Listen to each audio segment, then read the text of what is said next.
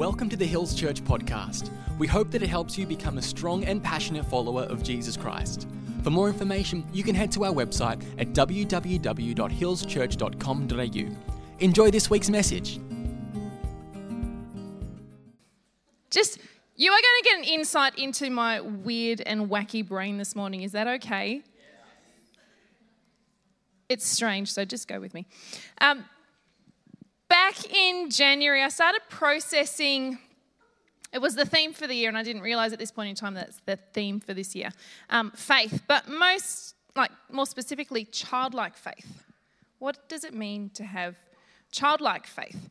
Luke 18:16-17 says, "But Jesus called the children to him and said, 'Let the little children come to me and do not hinder them, for the kingdom of God belongs to such as these. Truly I tell you, anyone who will not receive the kingdom of God like a little child will never enter it.'" My brain starts processing childlike faith. Now, I've got a lot of children in my world. I don't have my own, but I have nephews and a niece, and I teach children 5 days a week. And kids ask a lot of questions. Who's got kids? Who knows how many questions they can ask in a day? You can't count them. And a common question I hear starts, well, it's not a common question, but common beginning to a question. It's 2 little words. What if? Now, I'll say to my nephews, eat all of your dinner and then you can have dessert. And I get a, what if I just eat this much? Can I have dessert after that? Yep. Just some examples of what if questions I've heard at school in the last 2 weeks. What if you were a dog? What if I could teleport? That was a little kid. What if swords could shoot? This is my favourite. What if the zombie apocalypse actually happened? That was one of my grade 6s. I've noticed that the what if questions alter as the kids get older. The younger they are, the more innocent they are, the more they are filled with awe and wonder. The what ifs are more positive. We get older, we get more jaded with the world. Fear creeps in and our what ifs are more guided by fear. Anyone notice that? Yeah. I'm often bombarded with what-if questions when preparing students for something different, like an excursion or a fire drill. And I remember this one time, actually that's where the zombie apocalypse question came from, preparing them for a fire drill. I remember this one time getting so frustrated because the what-if questions were getting beyond ridiculous preparing the students for this excursion. I just stopped and I went, I know what I'm doing. Do you trust me? And as I'm remembering this, the Holy Spirit just went tap, tap, tap. I know what I'm doing. Do you trust me? And there's our challenge. Am I partnering my what-if questions with fear? Or am I partnering them, facing my fear and partnering my what-ifs with faith in a powerful God? Now, a little insight into Bible lessons happening in my classroom this term. We're looking at who God is and who he designed humanity to be. And a couple of weeks ago, we looked at what went wrong.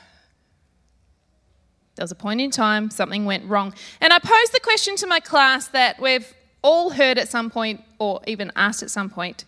If God is so good, why is there bad in the world? Anyone heard that one? And I left it open to the students to respond. And there were 2 main responses that I got. The first one was so that God can show how awesome he is, or so God could test us. I asked if they thought God caused the bad things, and they hesitantly said yes, which doesn't sit right with me. I don't know about you, but that is not who my God is. My God is good, and only good can come from him. So I asked them a follow-up question. Said, can anything bad come from God? And they looked a bit confused. I didn't want to answer that one. So I asked them, when did bad enter the world? Oh, very quickly. When Satan got kicked out of heaven. right. Is that when bad started for humans? And they're kind of looking at me going, yes. So I'll rephrase it. When did things go bad for humans? And the light went on. They went, oh, when they ate the fruit. Okay, great.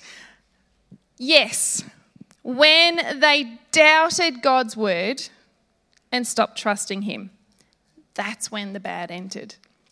So I was then able to talk them through how we were created in God's image, and he created us with a free will, otherwise we'd be robots. Grade 6 language. He put humanity in charge of the earth, which means he can't just do stuff. He partners with us. We partner with him to bring his glory here on earth. Otherwise, we wouldn't have free will. He does want to partner with us, though, and that's called prayer. So thinking through all this, my brain started going to all these other Bible what ifs. What if Adam and Eve hadn't eaten that fruit? What if they'd believed God and were secure in who he said they were? What if Jonah had gone straight to Nineveh and obeyed straight away? What if Moses had spoken to the rock like he was told to do instead of whacking it? What if Samson hadn't given in to temptation? What if Abraham hadn't noticed the lamb or the ram in the thicket? That's a big what if. What if Sarah had believed straight away the word of God that she would be the one to bear the child? What if Jacob, I like this one. What if Jacob, when he was dreaming about heaven, had actually climbed the ladder and gone up into heaven? I wouldn't mind doing that. So many what if Bible questions. And I know these stories serve a purpose. There's a reason that they're in the Bible.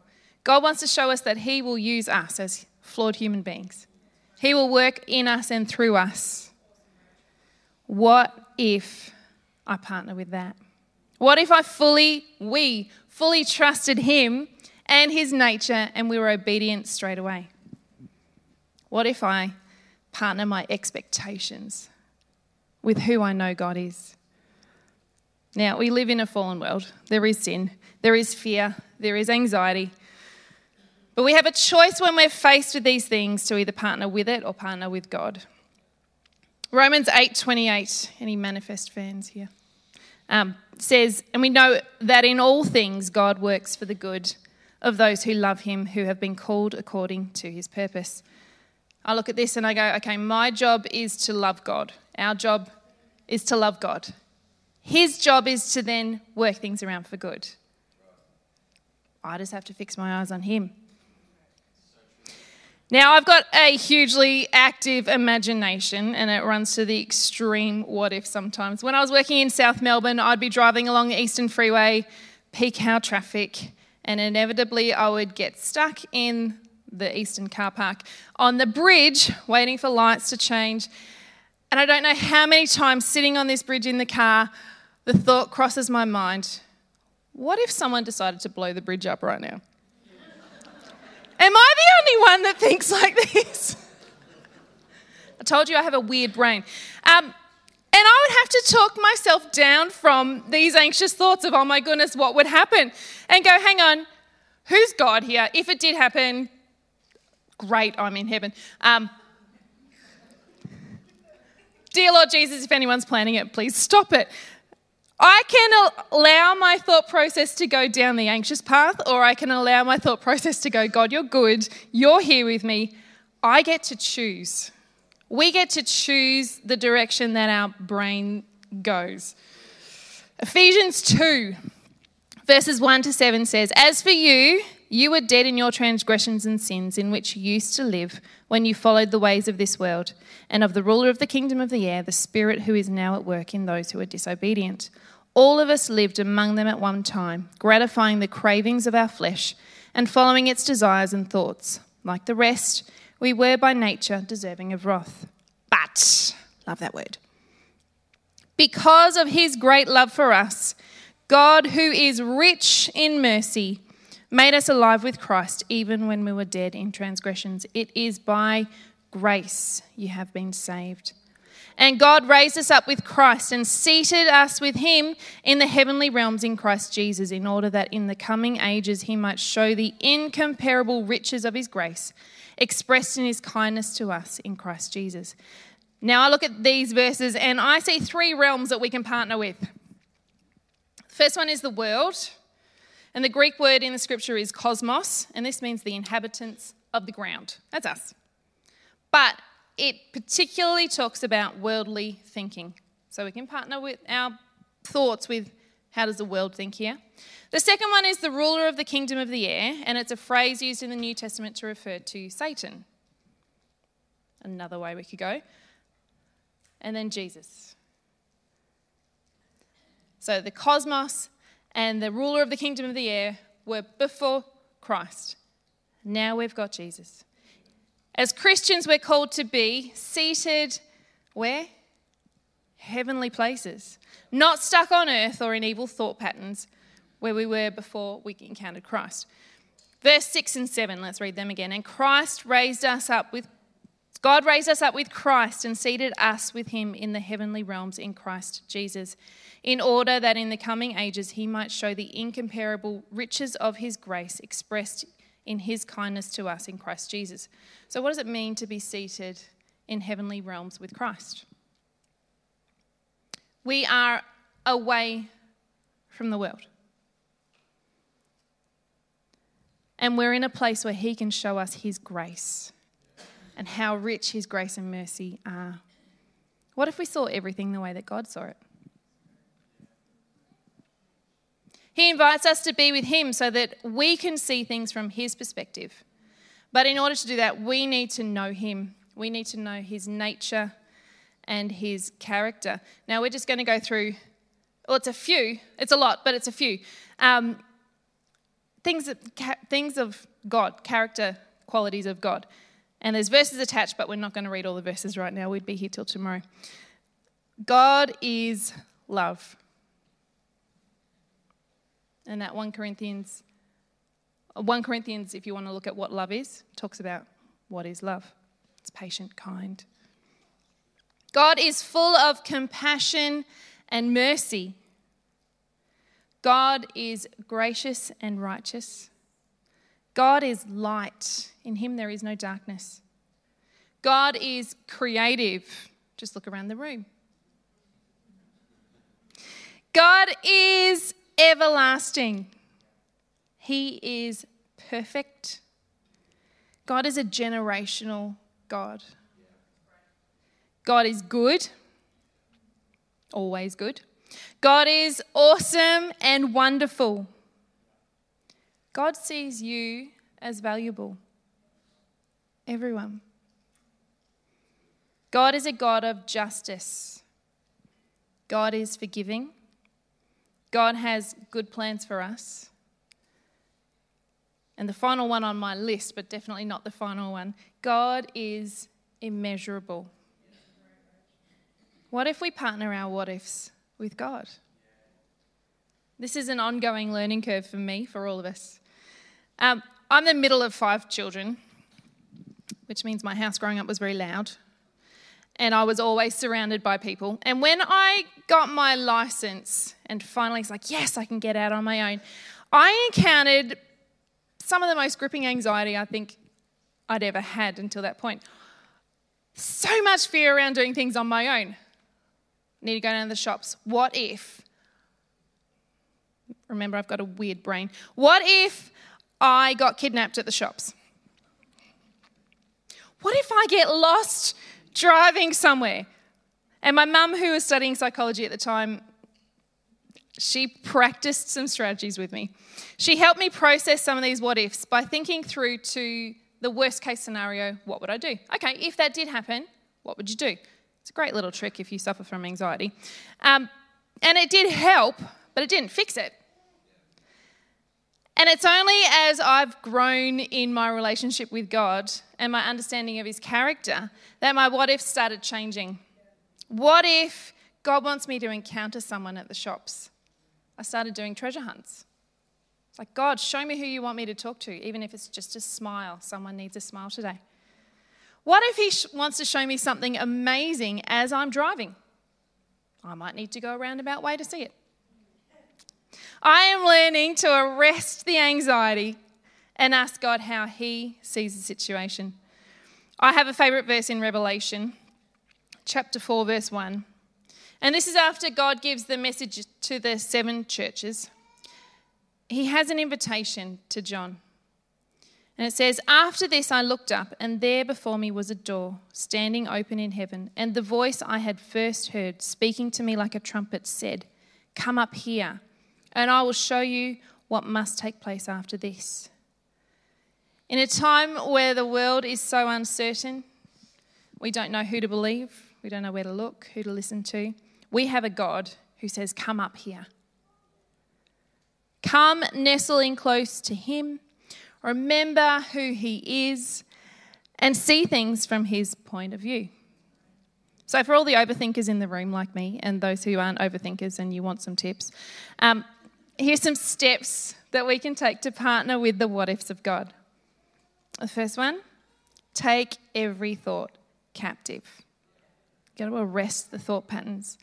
2 Corinthians 10:5 says, "We demolish arguments and every pretension that sets itself up against the knowledge of God, and we take captive every thought to make it obedient to Christ." When we notice our thoughts heading down the fear what if path, we need to ask ourselves, does this thought line up with who God is? If we get worried about a family member, a friend, ask God, how does he see the situation?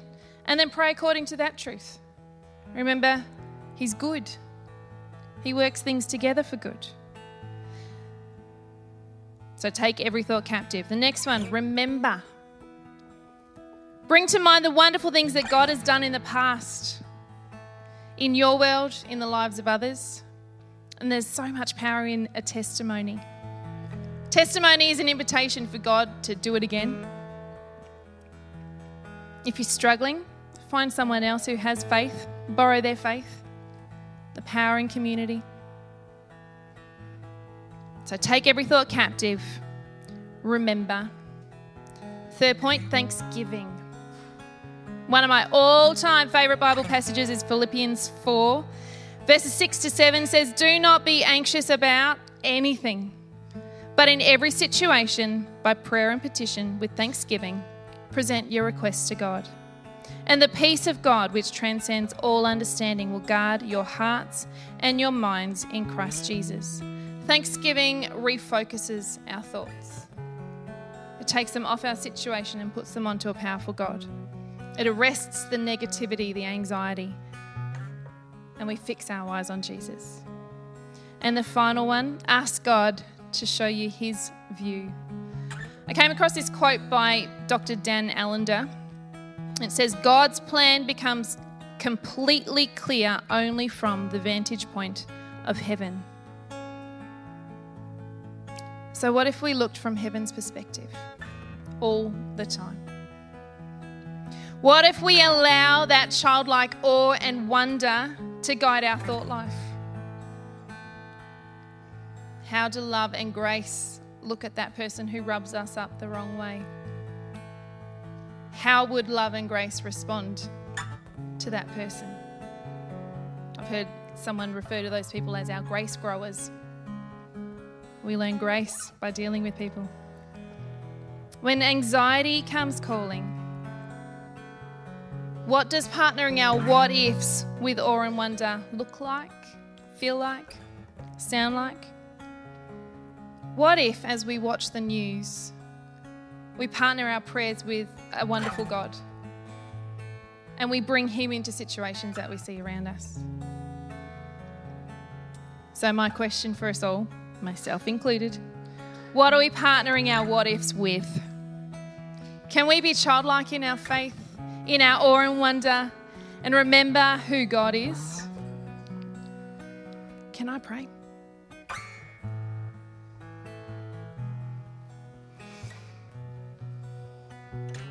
Lord God, we come close to you. We choose to fix our attention on you, fix our eyes on you.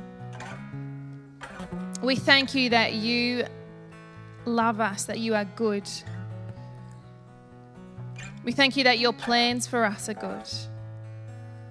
And if they're not good, if we're not seeing good, we know that you're not finished.